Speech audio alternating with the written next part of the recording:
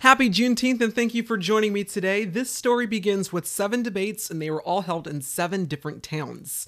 And these debates were of so much public interest that tens of thousands of people showed up to them. The whole thing was reenacted in 1994 by C-SPAN. They reenacted what is still viewed today as one of the greatest political debates in American history. I'll make sure to link that in the description of this episode.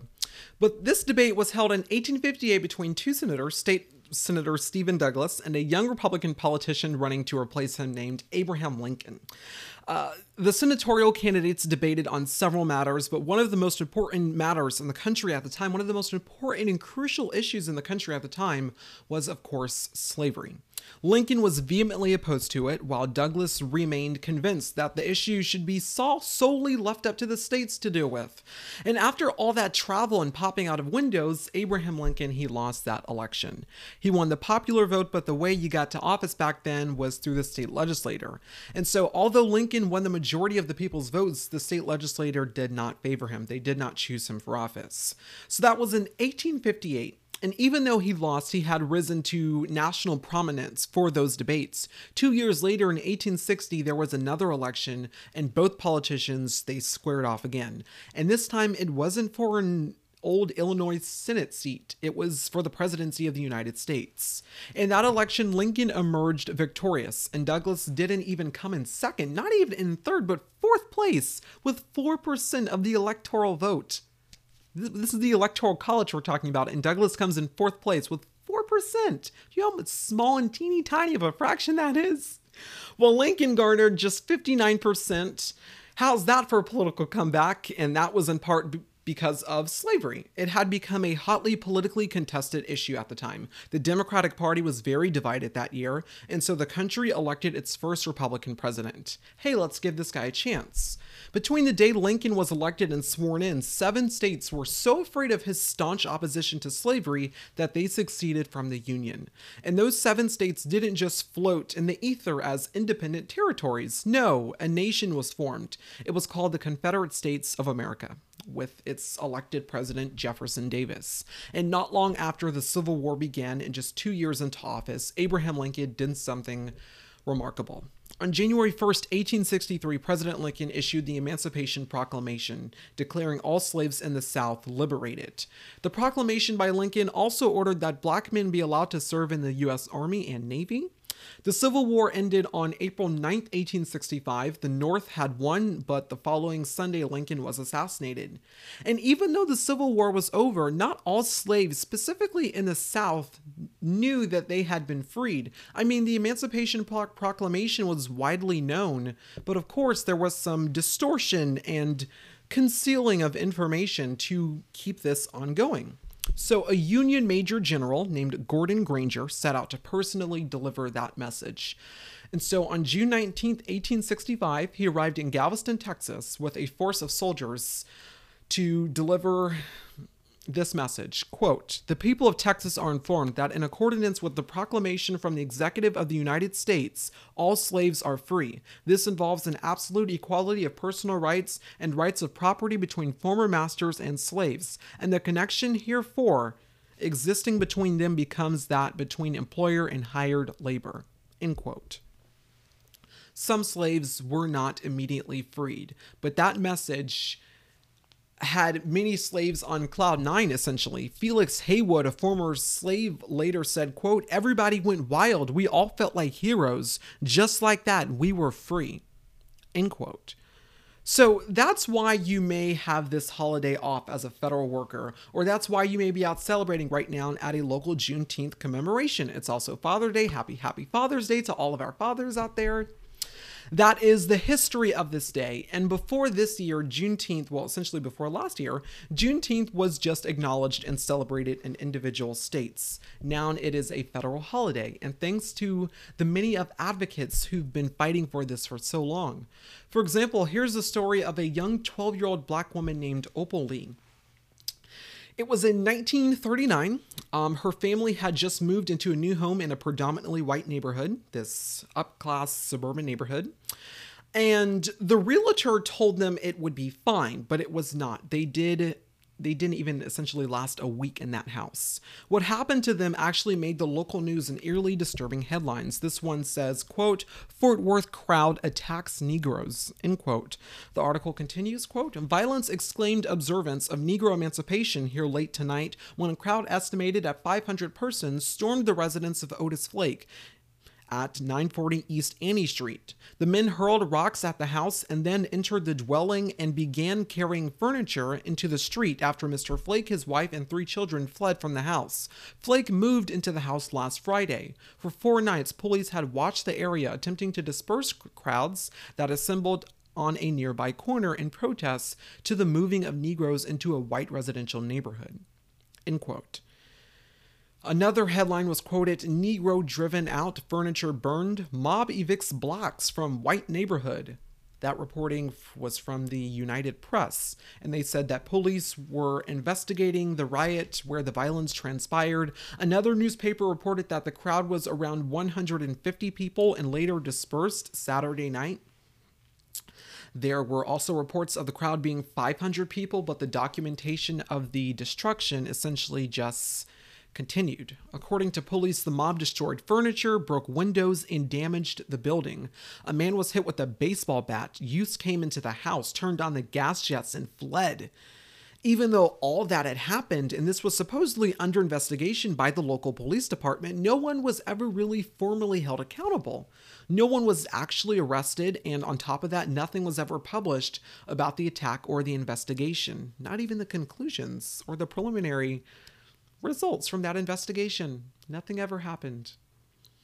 One of the 3 children who was in that house, traumatized during that just horrific situation, was Opal Lee. She was only 12 years old when that traumatizing event happened in her life. She was interviewed about it earlier last year by Angelique Jackson at Variety, and she said this, quote, "People gathered. The police couldn't control them. My dad came home with a gun, and the police told him if he busted a cap, they'd let the mob have him. If they had given us an opportunity to stay there and be their neighbors, they would have found out we didn't want any more than what they had, a decent place to stay, jobs that paid, to be able to go to school in the neighborhood, even if it was a segregated school. We would have made good neighbors, but they didn't give us an opportunity, and I felt like everybody needs an opportunity," end quote. This terroristic violence happened on Juneteenth. That's what the newspapers were talking about in terms of Negro Emancipation Day. That was in 1939, and Juneteenth has been celebrated as a paid state holiday in Texas since 1979, so for like more than 40 years now. It was the first state to do so, and there have been celebrations of this day in other states as well. But Miss Opal Lee has been fighting for a long time to make this a national holiday beyond just state commemoration of it.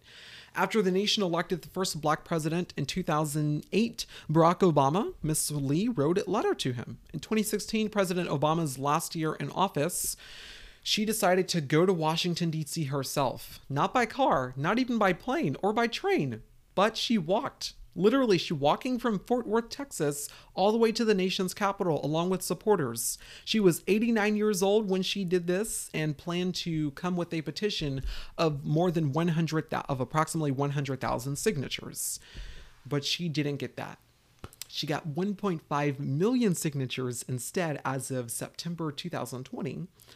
Although she was unsuccessful, she nevertheless persisted. In February of 2021, the legislation to make Juneteenth a national holiday was reintroduced, and just recently, the Senate passed it unanimously, just last year. In the U.S. House of Representatives, of course, although I should mention, the bill passed 415 to 14. 14 white Republican men apparently don't think commemorating the end of slavery is a good thing. That will forever be their legacy. 14 white men, Republican, don't think commemorating slavery is a good idea. I mean, commemorating the end of it. But of course, altogether, the vote in the party was pretty overwhelming. Democrats and Republicans making this a bipartisan commemoration of ending slavery. After the House passed it, this was the reaction of Democratic Congresswoman Sheila Jackson Lee, who's been working on making this happen for a long time. That's followed by the reaction of 95-year-old Opal Lee, who says she was overwhelmed with emotion when this happened. On this vote, the yeas are 415 and the nays are 14. The bill is passed. It's not often when you can stand on the floor of the House and use the terminology, "I feel full" or "filled." It is a terminology that many of us are familiar with in the religious communities of our Black American tradition. But after a journey of 10 years, I just want to take this moment for thanking all of my colleagues, Democrats and Republicans, who showed America that there is unity in the understanding of our history. That history of slavery is the original sin and should never be ignored. But now we have a national independence holiday for Juneteenth. Let us come together. Thank you to Senator Markey, Senator Cornyn. Senator Smith was with us as well. My friend Danny Davis, as well, Doug Matthews, the Moody family, and of course Reverend Thomas and many others from the Galveston area, Opal Lee, and the father of Juneteenth, the late Representative Al Edwards. Opal Lee still lives. She brought 1.6 million petitions to the United States Congress in the dead of summer. And so, on behalf of all who have waited for this, I thank them. And to the Congressional Black Caucus, Joyce Beatty is the chair. We stand here as the conscience of the Congress, thanking them with all my colleagues. Again, we say, our message is our power. We are here to serve, and there's more to come in changing lives for justice, equality, and freedom. That is what happened today. I yield back. I've got so many different feelings all gurgling up here. I don't know what to call them all.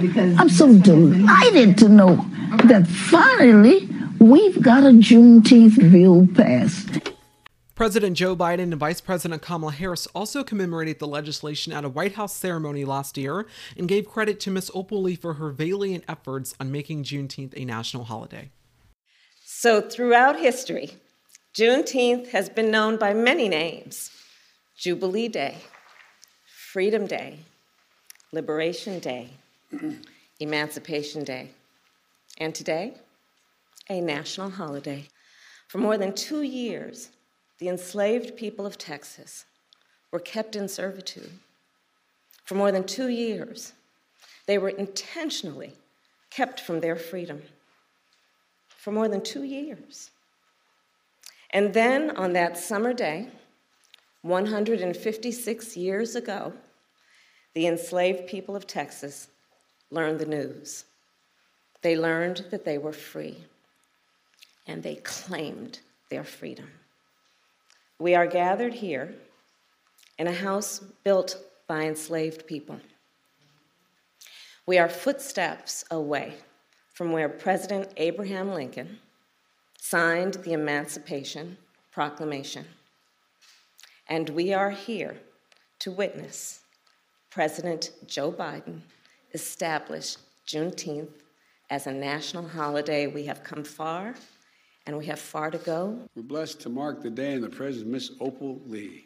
As my mother said, God love her.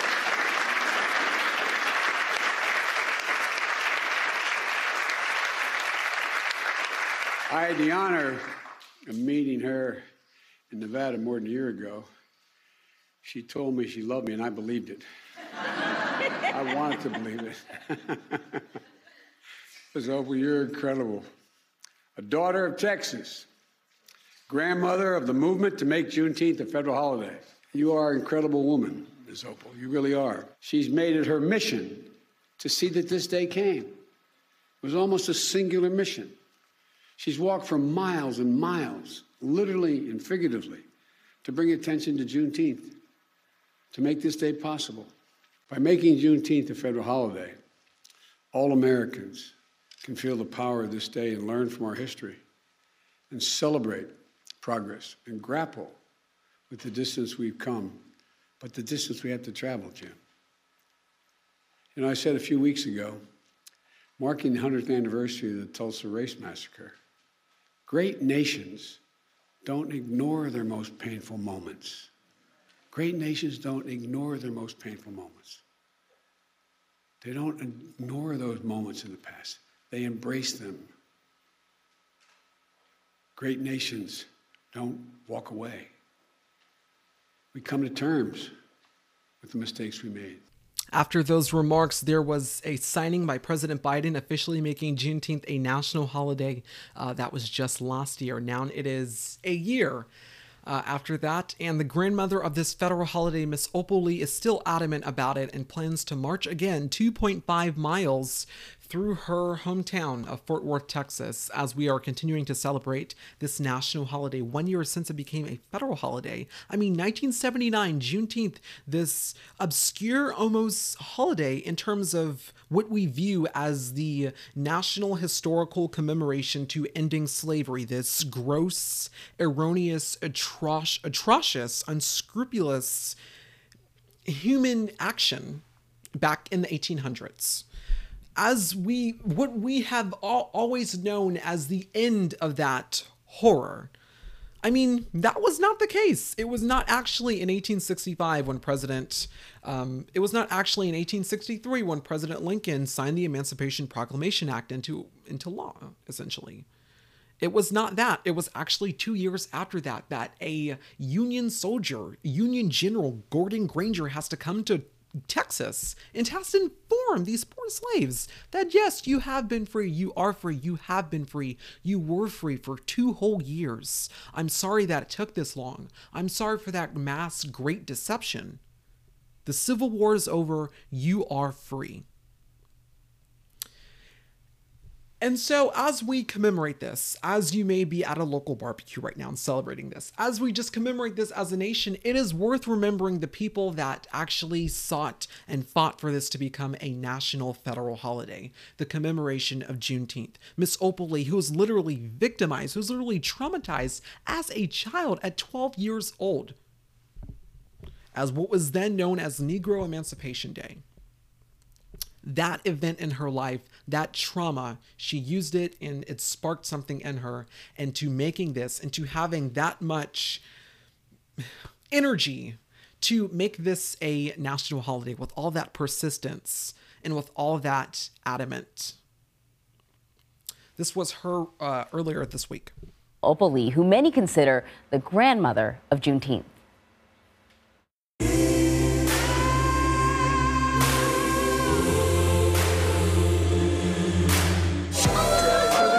At 95 years young, Put it that way.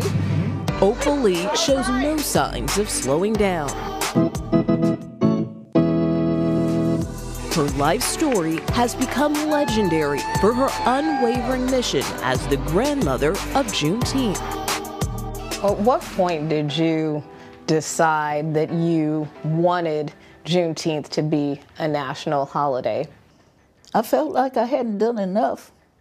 I was 89 years old when I got to thinking about it. I just decided. So it wasn't until then, it wasn't until 89? No. I was old as dirt. I decided that maybe if a little old lady, 89 years old, in tennis shoes, walking from Fort Worth to Washington, somebody would pay attention. And they did when she started Opal's Walk, trekking 2.5 miles at a time. For the 2.5 years it took for General Gordon Granger to arrive in Texas and inform enslaved black people of their freedom after the Emancipation Proclamation in 1865. She delivered 1.5 million signatures to Congress, clinching victory when legislation passed last year. The bill is passed.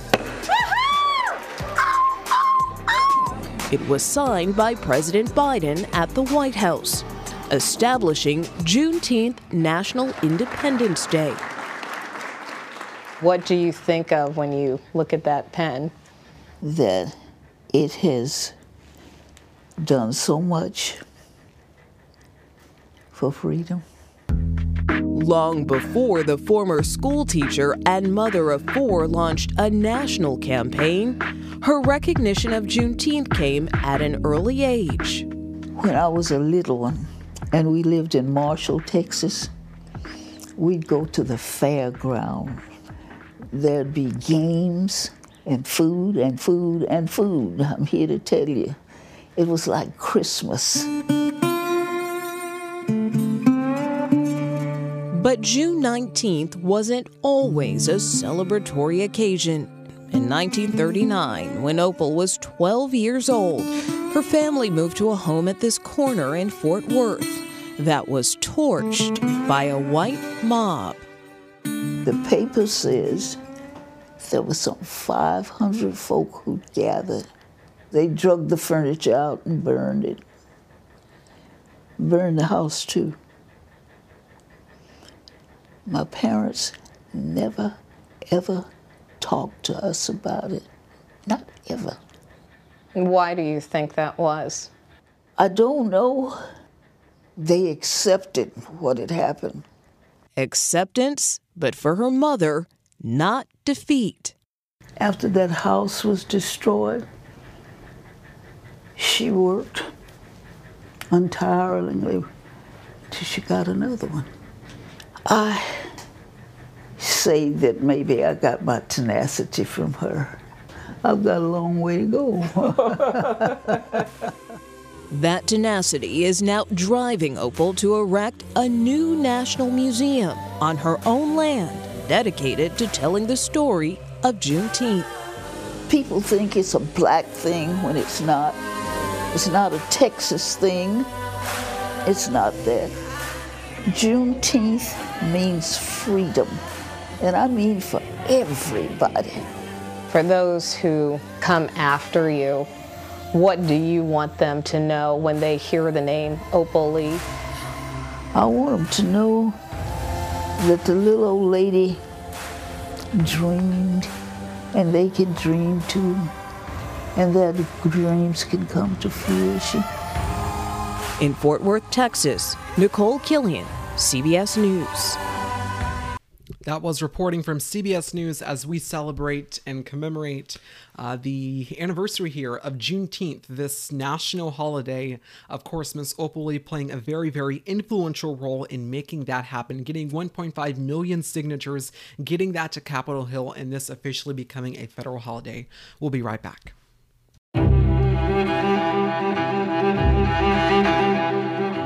Whether you put down your phone to be there for your daughter,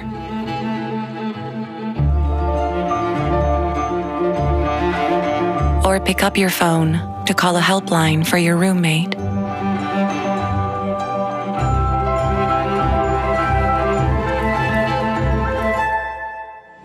when it comes to mental health, now more than ever, every action counts. Thank you for listening to this episode of the Jeremiah Patterson Show. We are going to have another episode being released later today, a special on the anniversary of Watergate, also drawing a historical comparison to what we are dealing with now as a nation with the January 6th Select Committee's hearings. Bombshell reporting and bombshell, just another blockbuster week of hearings for the January 6th Committee. 2 hearings that transpired this week. We're going to have special reporting on that later today. Thank you very much for listening to this episode of the Jeremiah Patterson Show, the commemoration of the Juneteenth federal holiday. Take care. I'll see you soon.